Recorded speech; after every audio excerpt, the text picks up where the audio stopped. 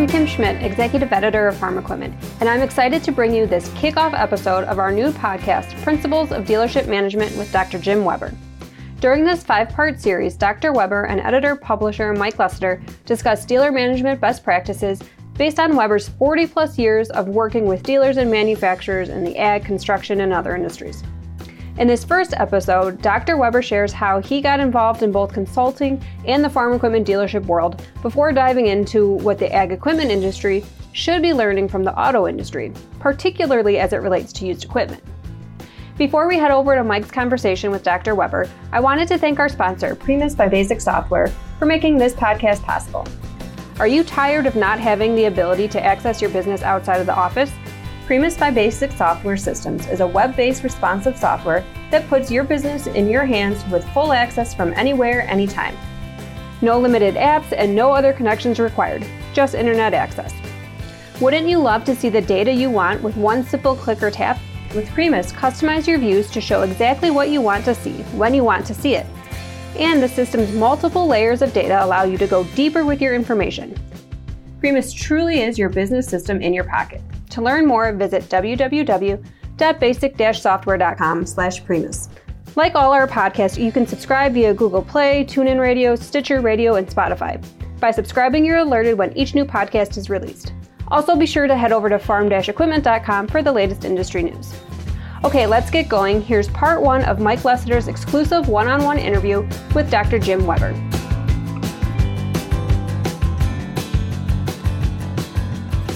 Welcome with us, Dr. Jim.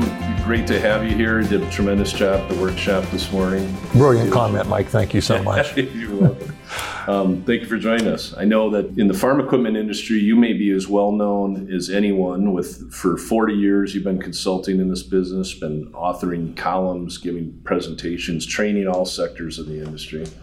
I actually still have a few dealers still in business too. That's amazing. Yeah. And a couple of the manufacturers that I've worked with are still in business. That's encouraging. Yeah.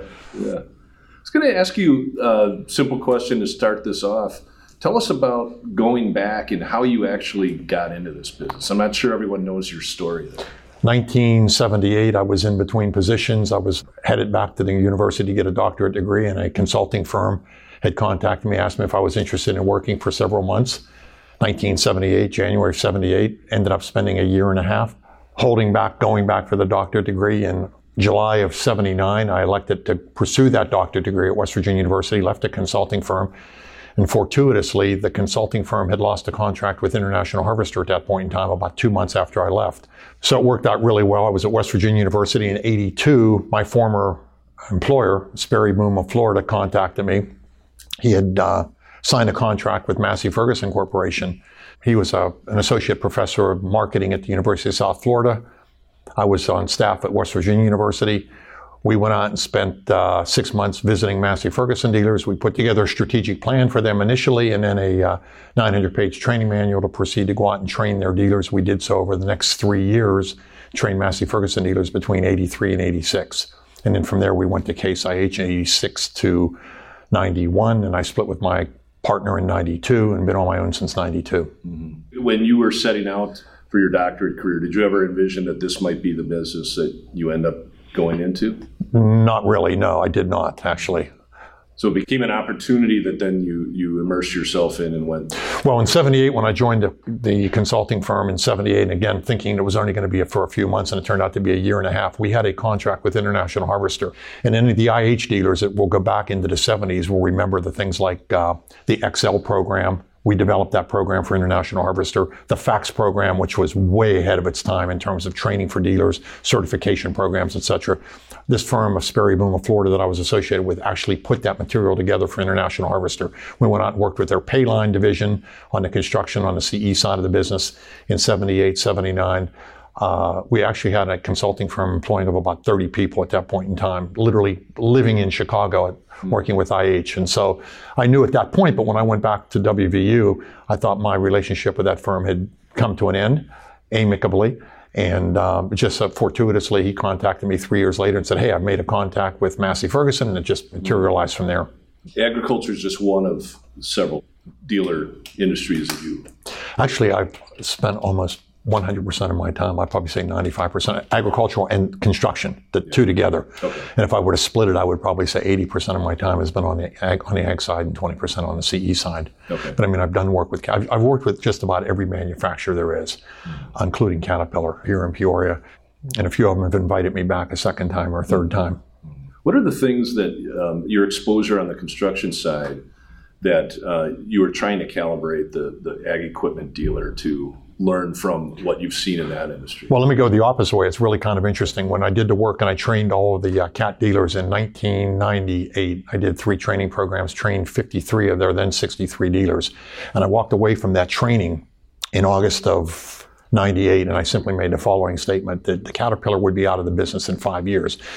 And people would come back and say, well, why do you think CAT dealers will be out of the business or Caterpillar would be out of the business? And I said, clearly, number one, their dealers had no passion at all for the agricultural equipment side. They were being forced into the market because of the folks in Peoria. Fantastic. They got them in there. But the fact of the matter is they only had a small nucleus or a small coterie of dealers that were interested. No passion. Number two, they could not do, they were very good at getting to the bell cow in the marketplace, but they weren't very good at moving down the tier of farmers. And number three, they could sustain the used equipment market, but they had no outlet for used equipment. Because of their net worth, they were able to hold that used equipment, whereas it would have broke the typical Case dealer, the typical IH dealer, the typical John Deere dealer. They were able to hold on to it. But when you looked at the numbers, they wanted out. So Caterpillar made an absolutely correct move in terms of giving it away, and make no mistake about it, it was a giveaway to AGCO at that point in time, the Bob Ratliff. So when I look at the industry, I don't make the equation, I don't look at the ag dealers and equate it to the construction. I look at the ag dealers and equate it to the car dealers. And what I continue to tell ag dealers is everything you're seeing in the car business, they're about 10 to 15 years ahead of what's happening in the agricultural side of the business. I don't care whether it's compensation, whether it's managing the inventories, et cetera. They're 10 to 15 years ahead of the time. The ag dealers continue to lay back in terms of adapting the changes that need to be made in the marketplace. We'll get back to Mike and Dr. Weber in a moment, but first I wanted to take a quick second to thank our sponsor, Primus by Basic Software. To learn more about what Primus can do for your dealership, visit www.basic-software.com/Primus. I also wanted to take a moment to invite you to join us for the next Dealership Mind Summit. Visit www.dealershipmindsummit.com to learn more and to register. Okay, let's get back to the program and listen in as Mike and Dr. Weber delve into what we can learn from auto dealers. What are the things that are on the kind of the near horizon in the next 5 years that came out of auto? So if there was a student of the auto industry would see showing up here in the next 5? Yeah, clearly one of the things is the way they manage their used equipment. See, I look back and I say, in 1986, automotive dealers woke up and said, I'm mad as hell and I'm not going to take it anymore. And it was like a collective scream out there by the dealers, like coming out of the movie Network, and said, I'm mad as hell and I'm not going to take it anymore. So they did two things in 1986, moving forward over the next 3 years. Number one, they said, I'm sick and tired of losing money in the service department. At that point in time, their typical service department was hemorrhaging money. So they came back and said, okay, we're going to start to make money in this. Now, there's some issues on that, and they moved away a lot of business, and they say that, okay, we're only doing warranties, and they have alienated a lot of customers at the parts counter. Their parts business is virtually non-existent at the parts counter. That's a dumb move on their part. But overall, they said, hey, we're going to make money in the service department, number one. And number two, what they suggested was, we are not going to sit there with used cars. And so they said, we're going to spin this used equipment out every 45 days, going for an 8 times turn. They also, in the intervening 33 years, came back and said, and this is where the smart auto dealers are, they have a significantly higher margin on the used side than they do on the new side. They're almost looking at new cars any longer as a loss leader. So let's spin that car out, take a little bit of money, turn around and make the big money off the used side, turning that unit every 45 days. If that unit is not gone in 45 days, giving them an 8 times turn, it's going off to the auction so that they can maintain their 8 times turn. And this is where you're seeing the AutoNations of the world. It's not about the margin these people are making. This is what the ag dealers have got to get in their head. It is not about the margin you're generating. It is about the speed and the rapidity by which they're turning that used equipment outside that inventory. They've got to be looking at a 3 times turn, minimum used equipment turn coming off the used side. And again, auto dealers are at 8. But I have dealers right now that have 4, 5, 6, 8. I have one dealer that's at a 12 times turn. He's saying, I don't want any equipment that's older than 30 days.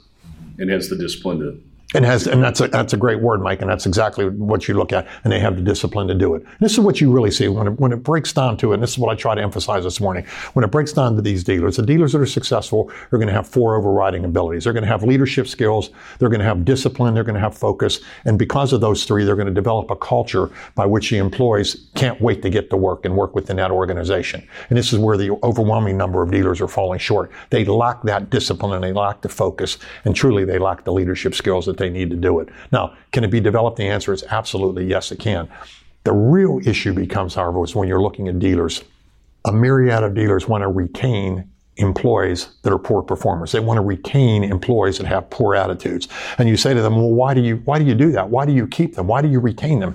And the answer invariably is, Jim, you don't know how difficult it is to find a replacement for them. I would rather have a bad employee, a poor employee, an individual with a poor attitude than having to go out and find an employee that's really going to do their job. Neglecting the fact that their numero uno responsibility is to surround themselves with good people and have the right people on the bus, as well as being in the right seat on the bus. And this is where the thing is falling apart in most dealerships. Do you find that is there a threshold on size of dealership stores where management structures become more important that keep that from happening? Yeah, it's an interesting question. My 2 most profitable dealers are dealerships with 3 locations. Now, that doesn't mean that dealerships with 15, 16, 17 dealerships are not profitable. It's just that they're not as profitable. So I don't know where that fantastic spot is. Is it 3 or 5? The fact of the matter is, however, I don't care how large your organization is, whether they're a Titan, whether they're an RDO, if in fact they've surrounded themselves then with good regional managers and they have the proper span of control, and these individuals are overseeing 5 locations, 6 locations, 7 locations, then they should be doing well. The problem is finding the good people, whether you're a 3 location store or whether you're an 89 location store. And the key becomes A, finding good employees, B, finding employees that are going to follow the same kind of culture that hopefully the dealer himself is laying out. If we had a time machine and I could go back and sit in one of your trainings in the early 80s and fast forward to today, what would be markedly different about how you go about it, and what would have still been identical to 4 years ago? You know, I've always emphasized the profitability, but if you go back 30 years ago, 40 years ago, I mean, I've always emphasized the cash flow aspect of it over and above the profitability aspect of it.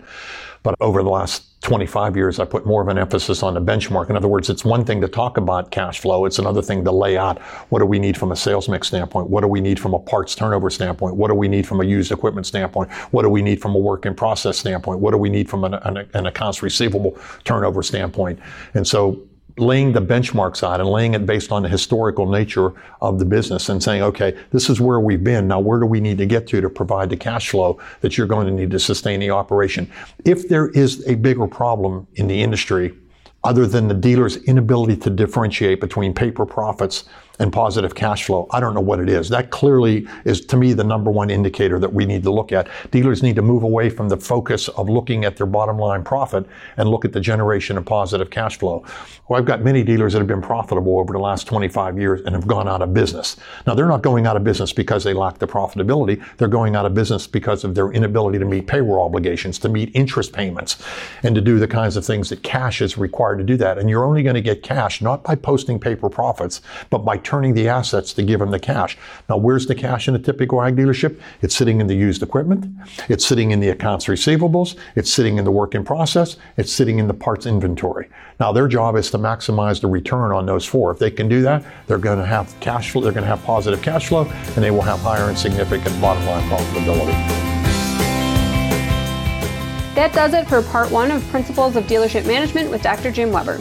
Thanks again to Primus by Basic Software for sponsoring this series. Be sure to listen in next time when Dr. Weber examines cash flow and sales mix. Until next time, I'm Kim Schmidt. Thanks for listening.